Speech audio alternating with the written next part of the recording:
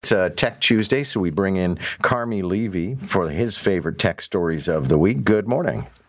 Good morning, John. Great to be here. Well, I was on Twitter or X or whatever we're going to call it yesterday, and the ads are so low rent now. It's astonishing. And the latest people apparently to walk away are Walmart. Yeah, so Apple, Disney, Sony, NBC, Paramount, they're all gone. And now Walmart is the latest to join the parade. This is, of course, after Elon Musk was at a conference. He was on stage and he basically told advertisers he used a bad word because they have been leaving the platform. And he basically told them to, they can happily leave, 6 letter the alphabet. Of course, that only ignited the firestorm even more, and everyone else continued to head for the exits. Walmart is a little bit different, though, because what they're saying, and they use some words, their spokesman said, we found other platforms to reach our customers. And so it's not only that advertisers are leaving, because we've been seeing this kind of behavior since Elon Musk bought the company last year, but then slowly they would sort of come back after a few weeks or a few months very quietly. Here, though, Walmart is telegraphing they're leaving and they're not coming back, that they've taken the money that they would have allocated to X, formerly Twitter, and they are now going to put it on other platforms, and that's not going to change. That is a major step change in kind of the evolution of the platform. It essentially means that Elon Musk, this isn't just a temporary thing, this is permanent, and the company should be worried because they're not getting this revenue back. And it means that, whatever the number is, last I think we saw was 60% less advertising revenue than there was before he took over. That number is going to continue to spread, and the bleeding is just going to continue, all thanks to Elon Musk not knowing how to check himself at the door. Well, and I have to say, Carmi, that I can't remember if I have ever actually spent money on something that I saw promoted on Twitter. And I will freely admit I have bought a raft of stuff based on promo on Facebook.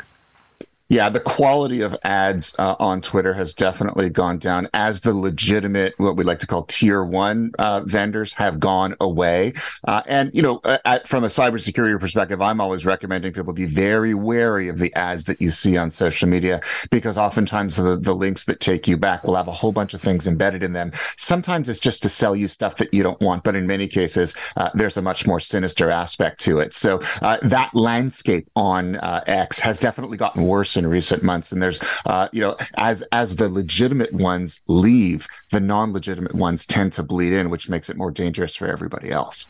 Okay, so who wants to tax Netflix? Interestingly, so the federal government is having consultations on Bill C-11, the Online Streaming Act. That's the act that would force companies like Netflix and Spotify and Amazon, anyone who operates a streaming platform, to pay into Canada's cultural landscape, much the same way that traditional broadcasters, filmmakers, content producers do. And so Netflix had its turn talking to the committee last week, and they basically said, we're already paying enough. They say that they spent $5 billion in Canada over the past 5 years, which is more in this country than they do in any other country on a per capita basis. And they say they've paid enough. They don't want to pay any more. They're not threatening to leave. They still make way too much money here, but they are saying that if the government does want to make streamers pay their fair share, it shouldn't be any more than 2% of annual revenues, much the same kind of level or limit that they see in other countries. So basically they're saying, we'll pay if you make us pay under this new law that's coming, but we're not going to be happy about it. And we're going to grumble a little bit because, we want to maximize our profits and keep our shareholders happy. Well, it's been a while since I looked at my account, but we do pay HST on our Netflix subscription, don't we?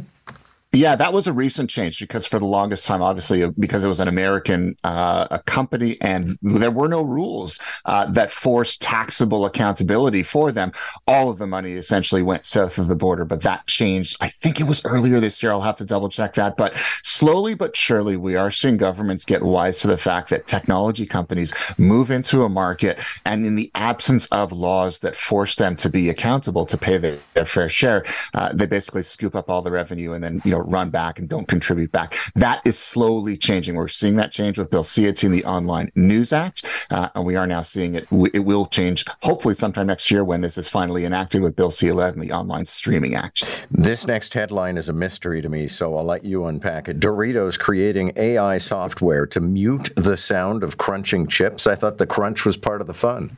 It is, but then of course, when, for example, you're playing in a collaboration game or collaborative game with your friends, you can't hear each other, give each other instructions because you're too busy munching Doritos. So that does make a lot of noise when you're using your headset. I have firsthand experience. Don't ask why. They created an app. It's called Doritos Silent, and they worked with a software developer in Brooklyn. And basically, what it is it uses artificial intelligence. They trained it by listening to 500 people crunching on Doritos. And then they were able to create a data set of 5,000 crunch sounds. And then they trained it to tell the difference between those crunch sounds and what it sounds like when people are talking. So you use this app. It works only on Windows for now, but anything with a mic will work. So you're generally gaming on your computer anyway. It will listen for the sound and then it will cancel out the crunching. So it basically means you can put your headset on, you can play your games, and you can chew Doritos to your heart's content, and your friends will still hear you. The interesting thing is this also works on video conferences. So if you insist on eating Doritos or even vegetables or other foods that make noise while you're having a video conference with your colleagues, which I don't recommend that. Please, for the love of all that is good, don't. But if you must, you can use Doritos Silent to essentially block the sound. It doesn't block the visuals, though, and I speak from experience. That is enough to induce nightmares.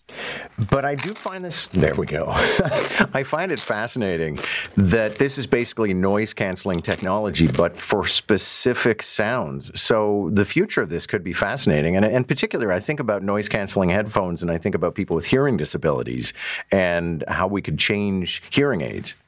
Incredibly powerful technology and incredibly beneficial in a whole lot of ways. Noise canceling technology, of course, is almost like a giant umbrella. It addresses everything and it treats all sounds the same way. What Doritos Silent and other apps and software like it do is they take specific types of sound and they use artificial intelligence to almost tune those sounds either in or out. So it does have massive applications for hearing aids and other assistive technologies. In fact, we are seeing reports that Apple is working on these technologies that they will then incorporate into AirPods that you already own. So, they're thinking rather than having to pay thousands of dollars for a proprietary pair of, hearing aids, you can use AirPods that you buy for a few $100s, and with a software update, they can do pretty much what hearing aids do, but also in a very tuned AI-driven way. So this is going to have huge applications, going to reduce cost, and it's also going to open up this technology to a lot more people, which from where I sit, all good. Just in time for when I'm going to need him, I think. A friend of mine got hearing aids, says it was the greatest decision he ever made, but his hearing aids also have Bluetooth, so he can answer the phone by tapping his ear. Love it. Sounds very AirPod-like, but absolutely. And I think it'll go from something that is, you have to go to a doctor, you have to get a prescription. My mom has hearing aids, and the expense is just off the charts. And they're very fiddly and fidgety, and she's not very tech savvy, so she has a lot of trouble with them. I would like to think that something that is simpler, that has Bluetooth built into it, that kind of works like a piece of consumer electronics, would be a lot easier, and a lot more people would take advantage of it.